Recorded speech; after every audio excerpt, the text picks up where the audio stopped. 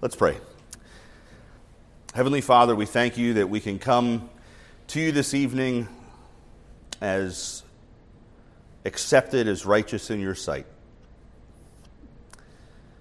clothed only in the righteousness of Christ and received by faith alone. Thank you that you've called us and justified us and are in the business of sanctifying us. And our glorification is so sure that Paul speaks about it in the past tense.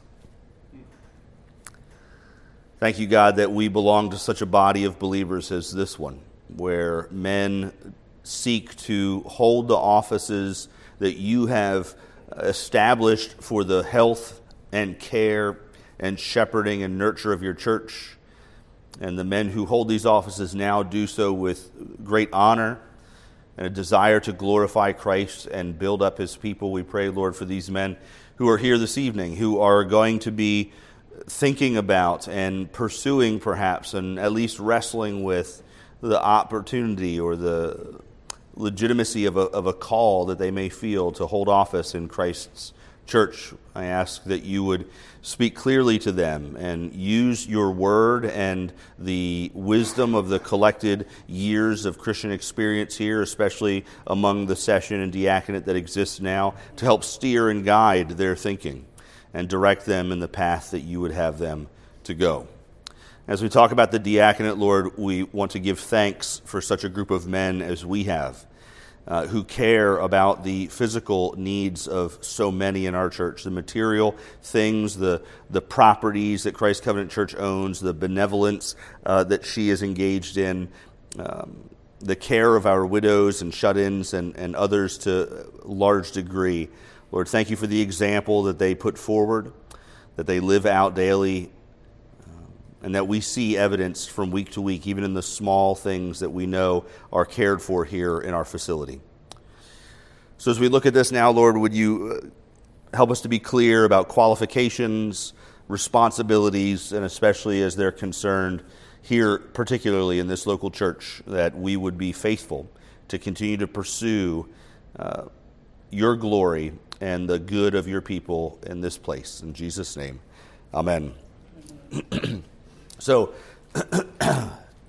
Ben did not know that I had failed to accomplish my goal of printing off the diaconate responsibilities paper that's here on the screen for you, but he made up for it with the Klondike bars. So he just kind of swooped in and said, this is what a good diaconate does, to kind of swoop in and make up, support and help the session, reinforce, I think it says here in our first paragraph. So the structure and responsibilities of the diaconate is our topic for this evening. There was no reading assigned to you from the Hall book. However, on page 175, Hall does give a brief, about a page, 175 to 176, of deacons' duties. He references BCO 9 quite a bit. That's the PCA's form of government. So if you're from there or familiar, you'll see some overlap with the language that's in our church's position paper and some differences as well. I don't know necessarily that we'll get here tonight, although the question may arise about who is qualified to hold the office of deacon. And what I mean by that is women deacons. Obviously, the Associate Reformed Presbyterian Church provides space for local churches to put women on their diaconate, also to not do that, right? So that's within the bounds of a local church's, a session's authority to restrict the office to men only, which is where Christ Covenant Church lands and is our practice here. The PCA, however, has no women deacons in any of their churches. Although if you're following closely with some of what goes on in the blogosphere and so forth, you may be aware that there are kind of ways around that for the churches that really desire to find ways around it, and they're growing increasingly clever. Just for you men to bear in mind as we come upon over the next 10 or 11 months, our denomination is in the throes of wrestling with this position right now and making either ratifying its current standing or shifting to a male-only diaconate. And so that's been I use the term, I don't mean it pejoratively, the can has been kicked down the road the last 2 synods dealing with this topic, and so it'll be something that I would encourage you to pray about, that the presbyters and the ministers and so forth, the delegates who go to synod in the next 12 months, will have wisdom to deal with this topic biblically and pastorally. So that's on the agenda over the next 12 months. Irrespective of the direction it goes, it won't have a significant impact on Christ Covenant Church in practice, but it's something to be aware of. So this is our church's position paper on the structure and responsibilities of the diaconate. You can see that this was adopted in May of 2016, so this predates me here by quite a while, and perhaps many or most of you as well. And so there may be some particular questions that you have related to the relationship between the session and the diaconate. For example, the budget is one of the big topics that often gets brought up in this particular leadership training class. What's the relationship between budget development and the session's oversight of that and acceptance of it? That's, just to be totally transparent, that's really Eric's strength. That's his area that he has leaned on for years. DeWitt is also heavily involved in that as the elder who has direct connection with the diaconate, the elder over the diaconate. And so Eric will be teaching your class 2 Sundays from now on the session and their responsibilities and duties, and he will touch on that then. So if you do have questions about the financial component in particular, especially you men who aspire to the office of deacon, just hold on to those. He will do a far better job than I could this evening talking about that particular topic. Yes, sir. Real quick, Paul Holst is the one with the diaconate that kind of oversees the financial records, working with Eric Ostertag and yes. Eric Bolton.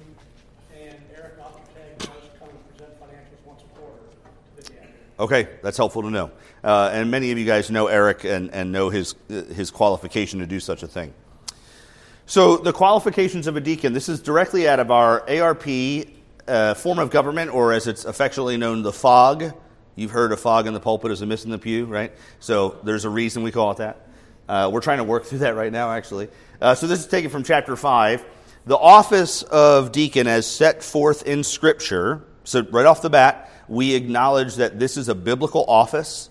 Okay, and so this is not something that churches throughout history have decided to institute in order to help them out or to find a way for guys who aren't quite elders in order to serve in the church. That notion is not found in Scripture.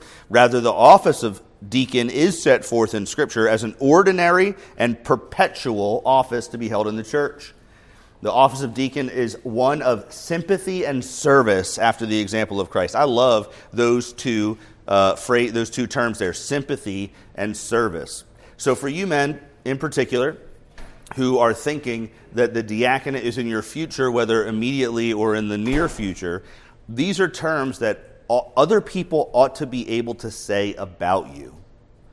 That you're the sort of person who has a heart for caring and a heart for serving. You remember the institution of the diaconate in Acts chapter 6. It arose over a dispute of the distribution of food to the widows, specifically the Hellenistic Jews weren't getting their fair share. And so when the elders, the apostles, asked for 7 men of good repute to come forward, they were looking for men who would have the sort of compassionate disposition to actually be interested to going helping these women who were in need. Right? It's not they're not just a bunch of logisticians who are able to divvy up the bread evenly among all the people, but they're the sort of people who need to go forward and care for people in need. Sympathy and service. And again, after the example of Christ, examples abound of Christ's sympathy towards people who are in need and the way that he cared for people in acts of mercy. And so the office of deacon is no less modeled after the earthly ministry of Christ than the office of elder is. This office should be chosen, to this office should be chosen individuals who are faithful and diligent Christians. So some of this coming out of 1 Timothy 3 is going to be fairly obvious. We've read the qualifications before. I trust that you've read them and have thought them through. And we'll get to some of this as we go through. But the word that's included here in our FOG is diligent. A diligent man should be appointed to the office of the diaconate. Because you may discover this. I remember when I got out of the military, there were several blocks of years within my time in the service where I was in charge of a fairly large number of men. And it was kind of a, Murphy's Law being what it is, right in the middle of a date with my wife on Saturday evening, or right at 2 p.m. when the REM sleep finally hits or whatever. That's when you get the phone call that somebody got arrested, or somebody got a DUI, or somebody got into a fight with somebody, or whatever the case may be. That's kind of the Murphy's Law of being a staff NCO or an officer in the military. My lieutenant was always kind of anxiously awaiting a phone call from like 2 to 4 a.m. because that's when they showed up. The diaconate is somewhat like that. You need to be diligently expecting to serve people in their moment of need. Especially as the diaconate is particularly oriented towards mercy. Service and sympathy can be summarized as mercy in the church. I recommend this book. This book is not on your reading list. Personal kind of plug here, I guess. Cornelius Van Dam's The Deacon, and his subtitle is Biblical Foundation for Today's Ministry of Mercy. It's a good partner for the book that was in your the reading list. Thank you. The Paul's Vision for the Deacons by Alexander Strauch. And there's a lot of overlap between the two of them. But the fact that Van Dam calls it a ministry of mercy is significant.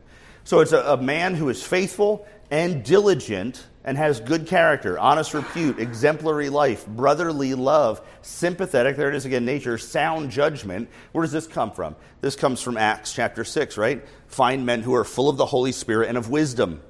Those are the two initial qualifiers given in Acts chapter 6, who are qualified under the standards recorded in Scripture. That's the rest of them from 1 Timothy. So if this is what you aspire to, the office of deacon, this point 2 here, according to our denominational form of government and Scripture, this ought to be a fairly good representation of who you are as a man.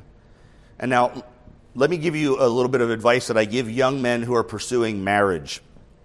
I do a lot of premarital counseling and a lot of discipleship with young men, teenagers, late teenagers, early 20s, who are talking about marriage. And I say to all of them, without fail, be the sort of man that won't need to change who he is once he gets married in order to be a godly husband.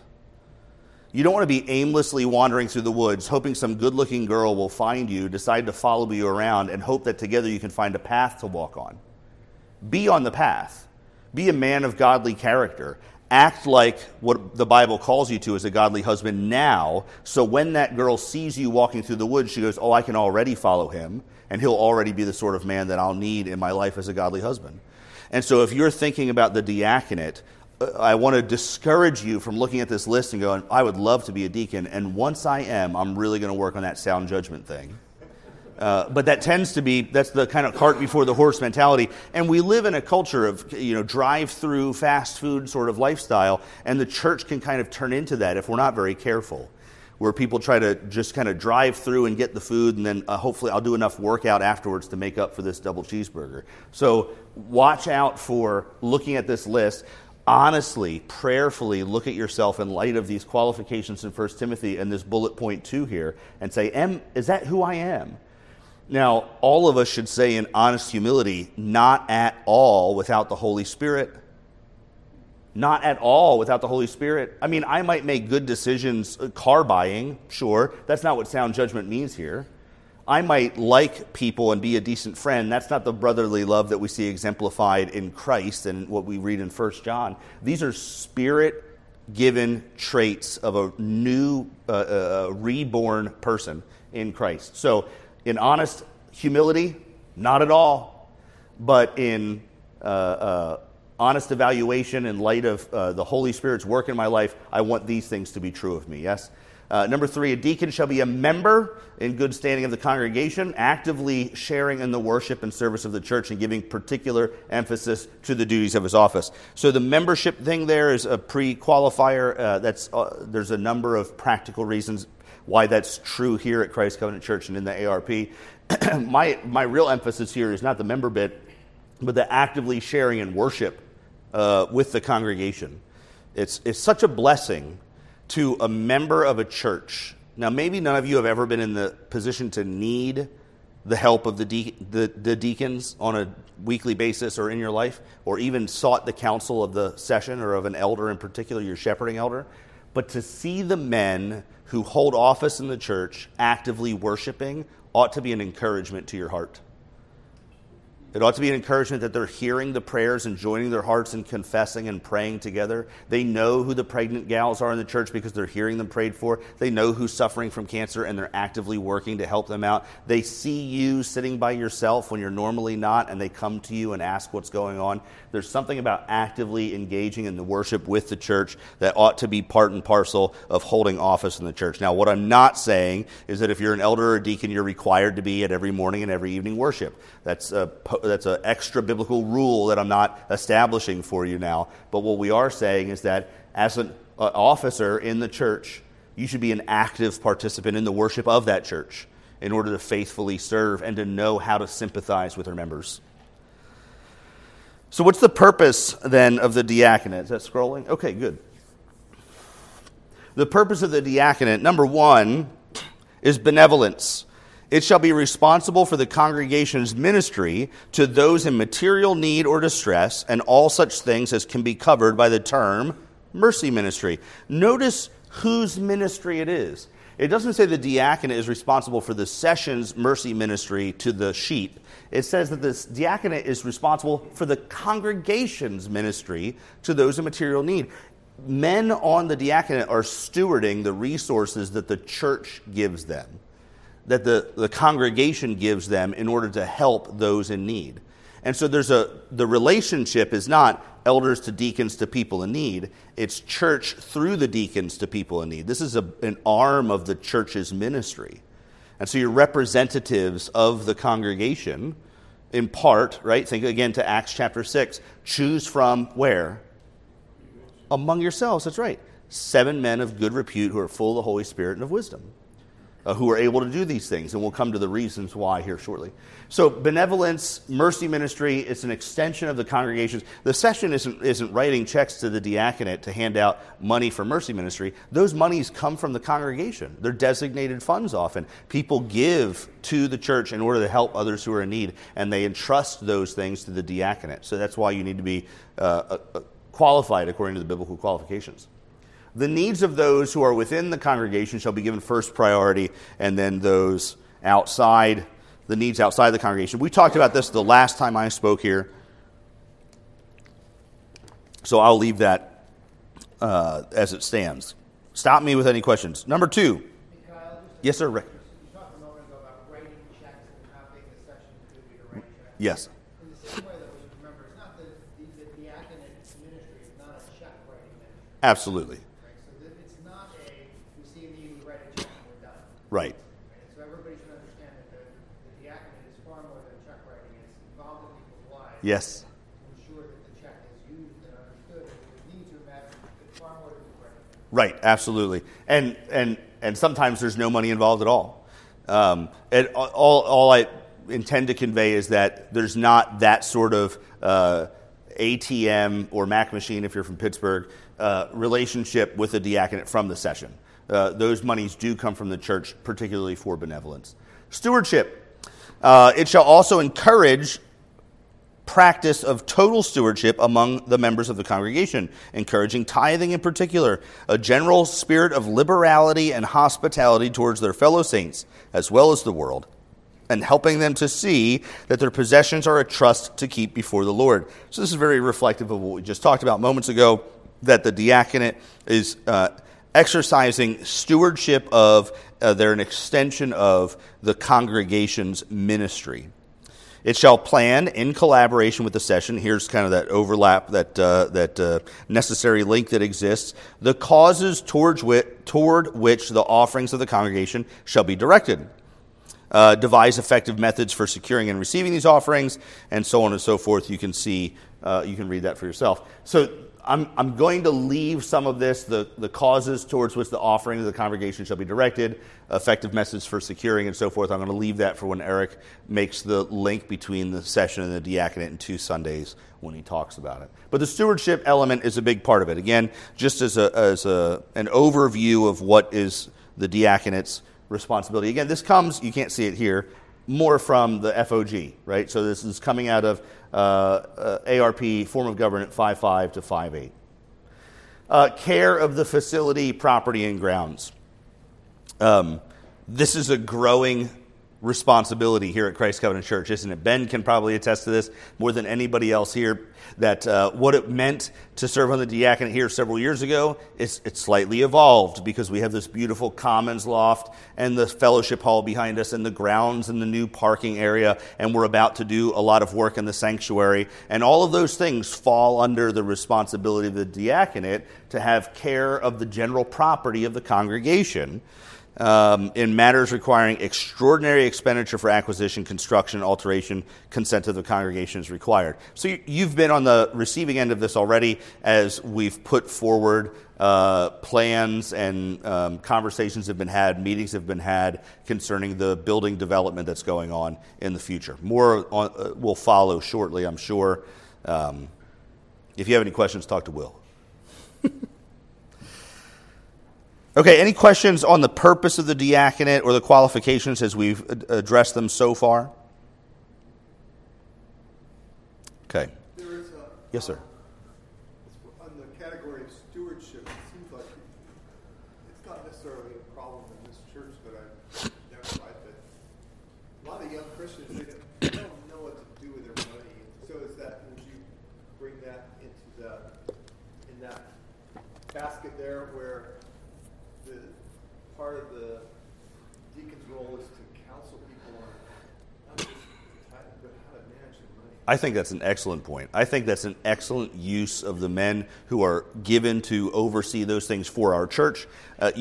So the relationship between household and church and officer in the church is so evident in Scripture, right? If a man's not able to manage his own household, how will he be able to manage the household of God? And so forth. The husband of one wife, that's reflective of Christ in the church, and so on. So there's a lot of overlap between both elders and deacons in their homes and in the church. And so men who are called to steward the church's money ought to be faithful stewards of their own, and therefore equipped to counsel and guide younger people in the church, or older even, who are struggling in those areas. So I absolutely think so. In fact, it's happened to me at least once where I've had a younger person come to talk to me about financial decisions, and I've purposefully steered them toward a man on the diaconate who is able to sit down and talk with them about those things, because that, to a degree anyway, falls outside the purview of my pastoral office of ministry of the word and prayer. Financial wisdom and so forth, that may be a conversation that happens in passing, but I can't be putting aside large blocks of time to do, to read Dave Ramsey with some young man who wants to get married when I have pastoral responsibility. So absolutely, I think that's a really good use of our diaconate. That doesn't mean there aren't men on the session who are brilliant at handling money and finances and who may have just a desire in their shepherding role to do so as they meet with families and talk. But to your point, I think that's a good use of the diaconate. So relationship to the session. In the discharge of its duties, the diaconate is a board of and under the supervision and authority of the session. The congregational budget and other important financial decisions require the approval of the session prior to presentation to the congregation. So this is, again, a form of government structure that's in place, the relationship that exists between the diaconate and the session, the diaconate therefore being a board of and under the supervision and authority of the session. The session shall have authority to void or amend any action of the diaconate or return it for further consideration. So that's a statement. I can't speak intelligently to how frequently something like that has happened at Christ Covenant Church. I don't know that it's necessarily relevant either to our conversation this evening. Our goal in bringing on qualified men is to prayerfully expect that this isn't going to be a frequent issue that gets brought up, that there's some great division between the diaconate and the session, right? We're all seeking to have on both groups men who are qualified according to Scripture, who put their pride aside and the church and Christ first, who are focused on the exercising of their particular official responsibilities. And so the opportunities for great disagreement ought to be marginal at best. And when they do happen, if they do happen, we apply biblical principles and wisdom to those things, but our form of government makes it explicit that the session reserves the right to void or amend, and that the diaconate is under the supervision and authority of the session. So here now, in our last half hour, we're going to get out. We're out of the fog now. I hope you feel that happening. The sun is breaking through the fog. The analogies abound, don't they? Metaphors, maybe. So this is Christ Covenant Church. This is specific. This is our paper, the responsibilities of the diaconate at Christ Covenant Church. So we're taking our governmental structure, our polity, as far as our denomination is concerned, and applying it practically here at our church. Now, I apologize. If you received an email from me containing a paper on the diaconate responsibilities, you're probably asking yourself, who's Jason? And who's Adam and Carl? Because there's these names all over this. There were 2 PDF files in our internal position papers, and one of them was the one that you see on your screen here, which is called CCC Diaconate, and the other one is called CCC Diaconate Responsibilities, which is what I emailed you. So if you have that, delete it or ignore it or, white out or whatever you need. That's an old edited one for practical purposes. So we'll just ignore that if you've got it printed off. I know some of you have printed them off. But this is the blank one. Maybe what I'll do is I'll email this one out to you guys tomorrow so you have it. A healthy church, this is Christ Covenant Church speaking now, is one where the session can be devoted to the ministry of the word and prayer, keeping watch over the souls of the people that God has entrusted to us as those who will have to give an account. So you've got Acts chapter 6 and Hebrews chapter 13 here. Now, Hebrews chapter 13, verse 17 is one of those places that I refer to as a text that terrifies. So, just crossing the bridge here to the session. You men here who aspire to the office of overseer, if you're not reading Hebrews 13, 17 on a daily basis and praying to God that you would be given the courage and the strength of His Spirit to fulfill that office, should you be called, I think that you're setting yourself and your church up for long-term failure. This is a terrifying text. That you will have to give an account for the souls of those with whom you've been entrusted to care for. The diaconate makes that possible for us on the session. A healthy church is one where the session can be devoted to the ministry of the word and prayer. That's what Ephesians 6 says. Obviously, the apostles in Ephesians 6 are not belittling the need to serve food. The whole reason that they formed the diaconate is because the distribution is not happening properly. And so clearly, they care about the material and physical needs of these Hellenistic Jewish widows. They care that they have sympathy for them just like the diaconate does. And they want them to be served and cared for. But they say, our responsibility, we can't devote ourselves to that because we've been given this to do, prayer and the ministry of the word. Have I used the airplane analogy here in this setting before? So the Christ Covenant Church is an airplane. What's the best? Delta's the best? Is Delta the best? We're certainly not United. What's the best airline out there? Delta probably? Okay, so Christ Covenant Church, we're a big Delta airplane. What do we got? What is it? I heard another airline. Somebody. Lufthansa. Okay, so there we go. So we're Reformation. Okay, we're German. So we're on an overseas flight for the course of the duration of the lives of the members of this church. And the session has been tasked with flying the plane and ensuring that it's going in the right direction, communicating safety, there's turbulence ahead, buckle up, clicking the little button that says, you can use the restroom now. Please sit down and buckle up for your safety. We're flying on a heading. We've been given an azimuth, and we're following that to the destination which the Lord has given us, that vision that the session is responsible for casting, the direction that we go. And so we're flying across the ocean, and the diaconate is back in the plane, feeding and caring for and getting blankets for people and making sure that the restrooms are functioning and that the food is coming on time and that this little child who's struggling is taken care of and this person's sick, and so they go to see if there's a doctor on the plane, for example, and they're caring for the needs of the people. Now, if the pilots of the plane said to one another, what would be really nice? I'll bet everybody would be really, honored if we went back there and fed them their evening meal. Can you imagine the pilots coming out and walking down and pushing the cart and feeding the evening meal? How honored would people feel? And think about the flight attendants. Oh, they're on their feet all day long. Oh, this whole flight they've been on their feet, walking back and forth up the aisles, dealing with some cranky people from time to time, and getting peanuts and water for people. Let's give them a break. We're going to give them a break, and everyone will feel really cared for if we do that. And so the pilots leave the cockpit, walk to the back, and begin feeding the passengers of the plane. Everybody loves it. Passengers love it. Think about, how special do I feel right now? The pilot is bringing me my dinner. The flight attendants love it. They're sitting back in the jump seats with their feet up, just kind of resting and relaxing and having a Coke, right? And what nobody notices is that the entire time that this is happening, the plane is descending slowly towards the ocean. And if you know anything about planes and oceans, they don't go well together. The plane crashes. The church crashes because those given to the office of elder are trying to be deacons. You see the problem there? It's not that the work of caring for the needs of the passengers is beneath anybody or less than some other responsibility. It's just different. And the diaconate enables the session to be devoted to flying the plane and communicating safety measures to the passengers. And so we need to make sure that there's a delineation between the two, and that the men who serve on each recognize why their office is so important to the whole health of the church.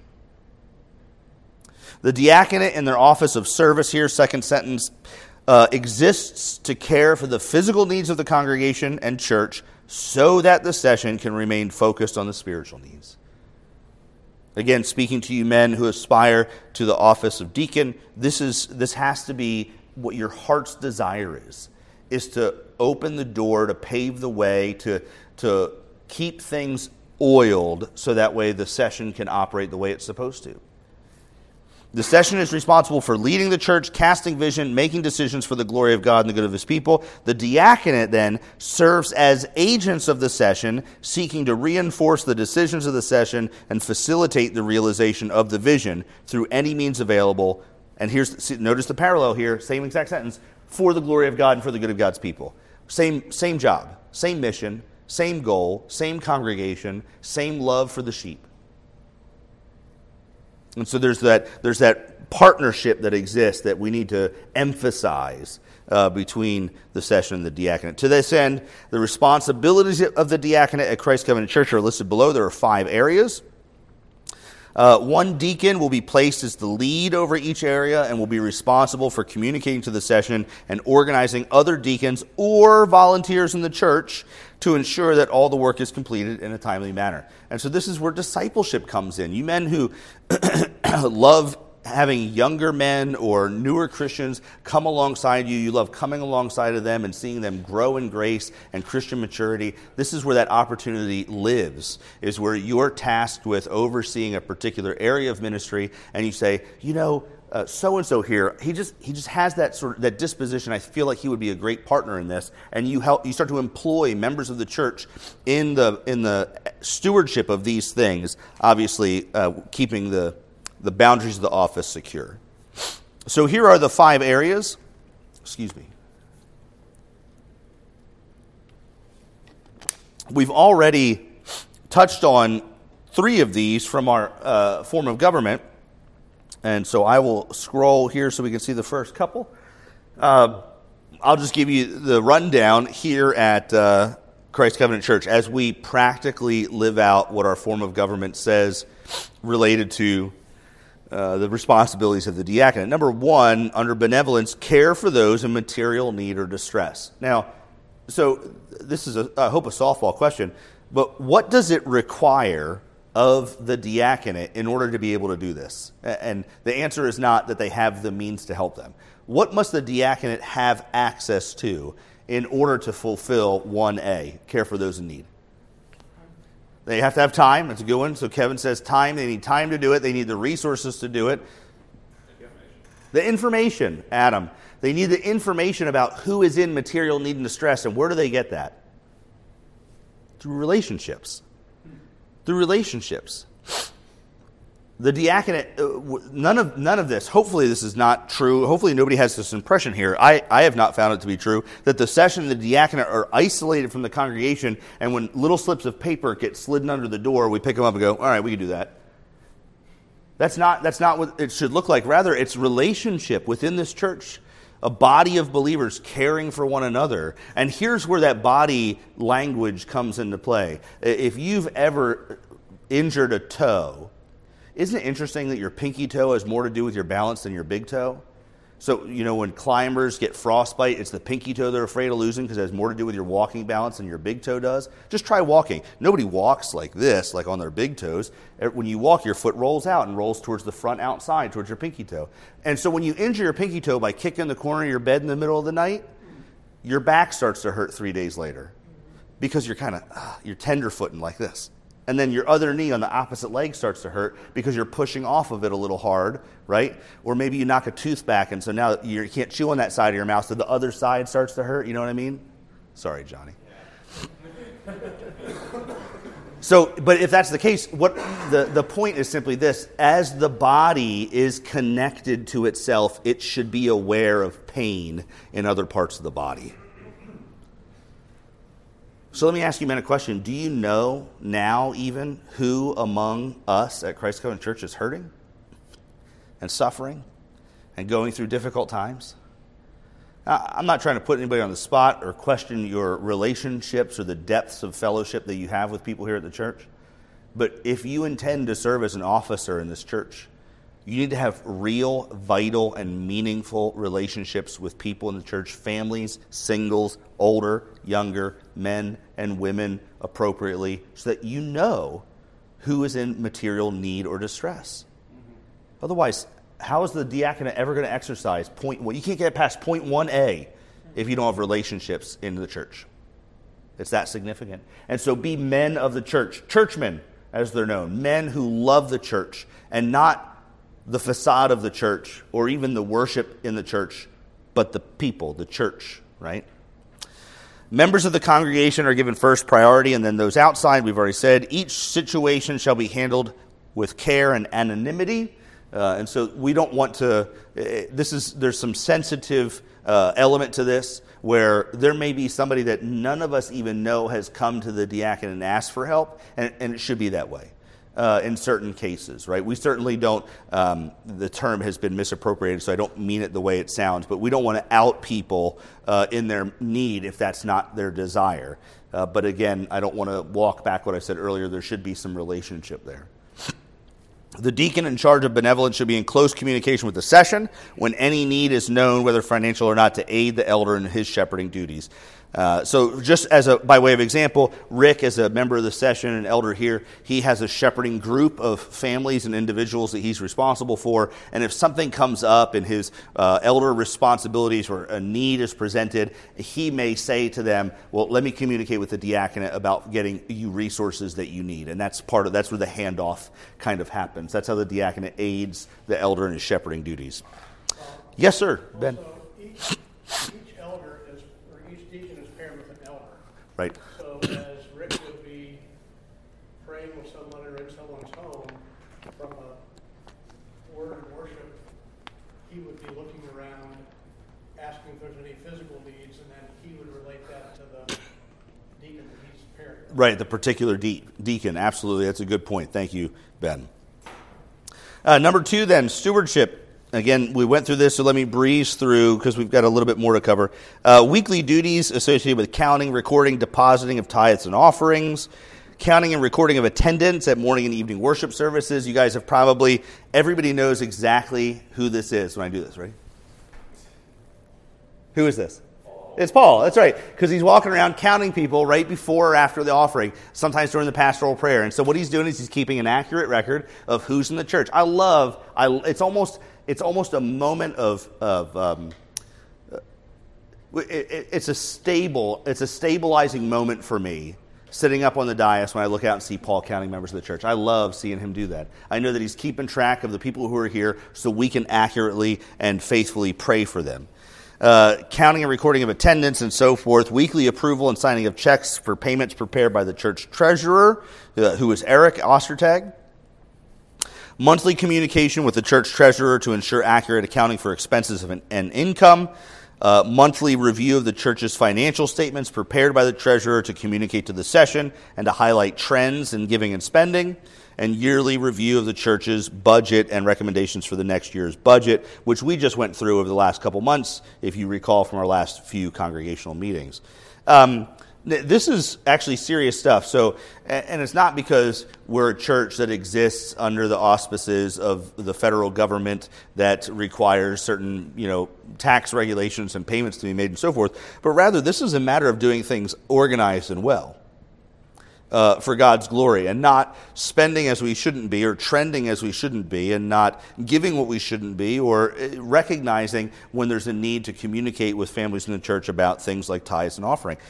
Just as an aside, as one of the pastors here at the church, I keep a detailed monthly expense report that gets submitted on the first of every month. So next Monday, not this one, next Monday, Eric will get an email from me that includes a PDF photograph of every single receipt that I've expended over the last month, plus a detailed Excel spreadsheet with the dates and times and locations and purposes of all those things. And he keeps a very accurate record of those things to ensure, why? To ensure that Christ Covenant Church's money is being stewarded well. Remember? Right? This is an extension of the congregation's funds. Facility, property, and grounds. Maintenance and upkeep of the facility, property, and grounds. Definition and yearly review of the sexton's job description. I know you all just went through that again. Oh, you guys can't see it. Yep. Yes, we did. Okay, so this is something that happens, just ensuring that that the sexton's job is accurate and reflective of the church's needs, and who better than the diaconate to identify those things. Ensuring that the facility, mechanicals, and all property is kept in good working order. We could add E here, which might say weekly dealing with Wi-Fi issues. That could be letter E, perhaps. Ensuring that the grounds are well cared for. Look outside. Our church is beautiful, isn't it? I mean, for those of you, let's act like Ben's not here. For those of you, whether you want to be a deacon or not, we should just be very thankful for the work that's done here at Christ Covenant Church to keep our building God-glorifying in excellence. From the lawn mowing to the plants and the lights that spotlight the plants. We just had a HVAC overhaul in the staff house, which I am grateful for. My study is kind of the add-on that got some time after the main building was built, and so there was like one little vent, and it was basically like somebody with cold breath breathing through a straw under a desk that I don't sit at. And so if Michael Ann was 70 degrees, it was probably 79 to 80 in my study. And so now we've got this whole, but that's the deacons. They're taking care of this stuff and caring for the staff and for the congregation. And so it's a real service, a real ministry to the church. And frankly, that building over there, old as it may be, is an extension of my pastoral ministry and Neil's and Chris's work as the director of ministry as we meet with people in the congregation. I disciple and counsel and prepare sermons and so forth over there. And so the fact that they're caring for that building to ensure that it's comfortable and suitable for my needs and Neil's needs and so forth is a service to enable us to faithfully exercise our office of prayer and ministry of the word. Really, those things go hand in glove. So it's a blessing to have a good facility and a diaconate that cares about those things. Now, here's the two that you don't find on the form of government, but that are included in our church's position paper. Risk and security. Yearly review of adequacy of the church's insurance policy. This is a very important one, letter B. ensure adherence to the child protection policy, application and background checks, etc., for new workers. Child protection obviously is receiving a significant amount of attention in our day and age. Not that it ever should have been ignored, but it's certainly prevalent. It's certainly on the high up on the list of priorities at most churches, or at least it should be. And we take it very seriously, the care of our children, some of your children and my children, that the workers who are in the nursery and who are caring for them are able to do so, that we can feel safe with them being in the proximity of our youth and our children. And that's a risk and security issue. Definition and implementation of security plans for events at the church, door locking, etc. So you see that letter C there. You know, don't miss this. Some of you guys are on security. Glenn, are you the lead for security? So Glenn here is a part of that, and some of you other guys serve on security as well. There is a lot of people come to worship on Sunday morning and then come back on Sunday evening, and then maybe they come to Friday morning Bible study. I think Friday morning Bible study might be the only time throughout the week, and that's just because we kind of expect the men that are there are pretty well equipped to take care of themselves. But it's the only time we don't have security here, or we don't have the doors locked and covered and cared for, and we don't have implements and things in place implemented in order to protect the people who are here for women who are meeting or for an event that happens and so forth. And so it's a great responsibility. There's a lot more that goes on behind the scenes. You picture the duck, right, on top of the water, just calmly floating around, and under the water, its legs are going constantly like this. It's chaos under the water. And that's what the diaconate is involved in on a kind of day-to-day, just to make you guys aware of that and thankful for it. Ensure the church building is secured after each event, an imminent threat response plan. I think that's just Patrick. I don't know if there's more to it than that. But, so this is part of the diaconate, yeah? They care for the security of our church. We live in a day and age where this is an important consideration for a church. And our men who are charged with ensuring the safety of everyone from the staff and pastoral team to the members and visitors to the children and the elderly who are walking to their cars after the service is taken very seriously, and they do a fine job at it. Worship services. I think this splits a page, so I'll just start here. Yeah. Weekly running of the soundboard at morning and evening worship. You guys may not know it, but Lou is back there, and he oversees Sky, who is our out-of-house soundboard expert, she does an excellent job. This is everything from recording to muting, so that way nobody in the fellowship hall has to listen to me sing alone or Rick sing alone where the mic stays on, right? And all you can hear, once in a while. But this is part of what the worship service oversight looks like. Ensuring that the wireless mics and audio equipment are kept in good working order. Weekly recording of the sermons and posting on sermonaudio.com. Organizing the ushers to collect tithes and offering during the service. Ensuring the sanctuary is returned to a clean state at the end of every worship service. And there's a number of subcategories there. Ben, correct me if I'm wrong, the diaconate also prepares the elements for the Lord's Supper on the first Sunday, yeah? So the wine and juice and the bread, that's all prepared for, brought out, laid out on the table, and all of those things happen under the supervision and care of the diaconate. So as you can see, we're going to get to these last two little bits here, and then we'll be done. The majority of the diaconate's responsibilities are very, very practical, tangible, physical.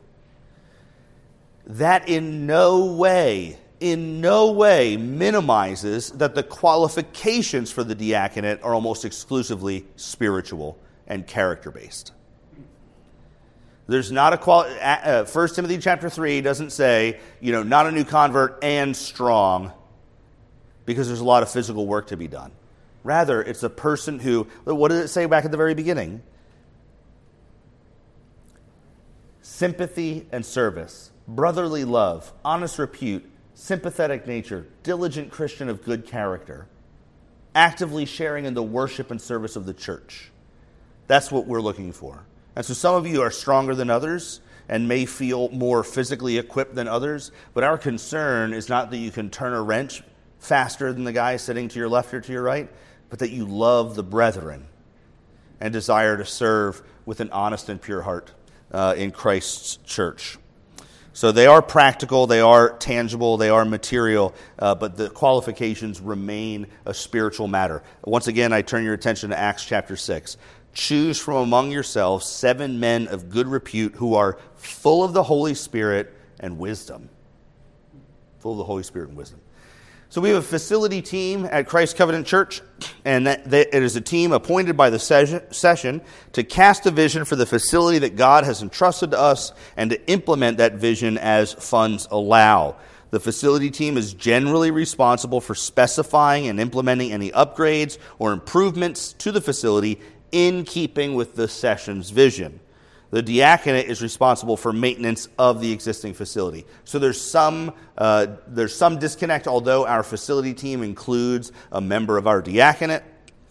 The diaconate should work closely with the facility team to ensure efficient, clean handoffs and to ensure that the facility is properly maintained. In other words, the diaconate, if you're a man who aspires to be a deacon, you don't need to worry or fear that what you're going to do is be asked to draw architectural drawings for what the new sanctuary might look like, or plan budgeting for those things. And so we have a facility team that is responsible for those things, meeting with contractors, making designs, sitting down with the session separately and independently to talk about the vision that we have for Christ Covenant Church and her worship spaces and her additional spaces, and then working with the diaconate to make those things happen. So there's a symbiotic relationship there. The facility team is not independent of either the session or the diaconate, but it's separate. So the diaconate works closely with them, ensuring that what the session casts and the facility team implements, the diaconate cares for and maintains. Lastly, meetings and communication. A deacon will be appointed by the session as the lead over each of the 5 major areas listed above. That deacon will report directly to the session regarding his area of focus once a month at the session business meeting. The deacons can be physically present at the meeting or can dial in by phone to give their update. Sometimes that update comes through the minutes that we receive from DeWitt, who is the elder over the diaconate.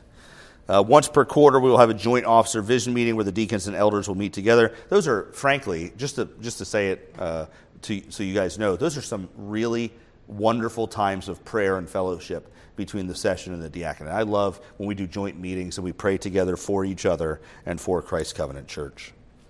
This meeting is an opportunity for the deacons to understand more fully the vision being cast by the session and also to provide feedback or input. So, quite possibly for the first time in the history of my adult life, we're early. So I want to give you a chance to ask any questions. Don't feel the need to fill up 7 minutes with questions, but if you have them, shoot. Once again, this book, Alexander Strauch, Paul's Vision for the Deacons, is great. It's short. He's got a wonderful appendix at the end. I think it's Appendix 7. No, it's not Appendix 7. It's just an appendix on related to Chapter 7 on the deacons' wives, that terminology that's used, the women, let the women also be, and so forth in 1 Timothy. This book by Van Dam is also really good. I wanted to read this one line for you before I let you go from the introduction. It's his definition. He says, stated briefly, deacons are those charged with the ministry of mercy to show the love of Christ by providing for the poor and afflicted. I hope that stirs something in you. Some of you who think to yourself, the Lord may be calling me to the office of deacon. And we want to help you evaluate that. We want to ask that you're prayerfully seeking the Lord's face in this matter, wrestling with the qualifications in 1 Timothy chapter 3, reading stuff like this in our position paper and asking yourself if that's true of you. If this gets you, deacons are charged with the ministry of mercy to show the love of Christ by providing for the poor and afflicted. That's a good sign.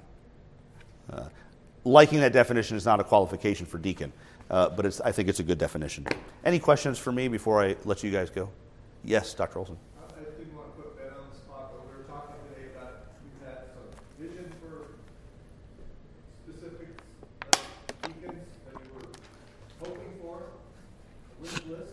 I mean, do you want to make that, do you want to share that? Ben, let me do this. Let me turn this off. Let me pray so that way I can end, because this is being recorded. So I'm going to end our time in prayer for folks who are listening online, and then we'll bat that question around privately off the internet. So we'll come back to that in just a second. Heavenly Father, thank you so much for your care for the church, for Christ's love, his sympathy and service to his church. What an amazing image it is that he gets down on his knees and disrobes down to his undergarments to wash the feet of his disciples. And then later on in the gospel, in a different gospel, he says that he will serve us around the table when we recline with him in heaven. He's the ultimate servant-hearted man, the greatest example for men who aspire to the office of deacon to look to. He's full of the Spirit and of wisdom.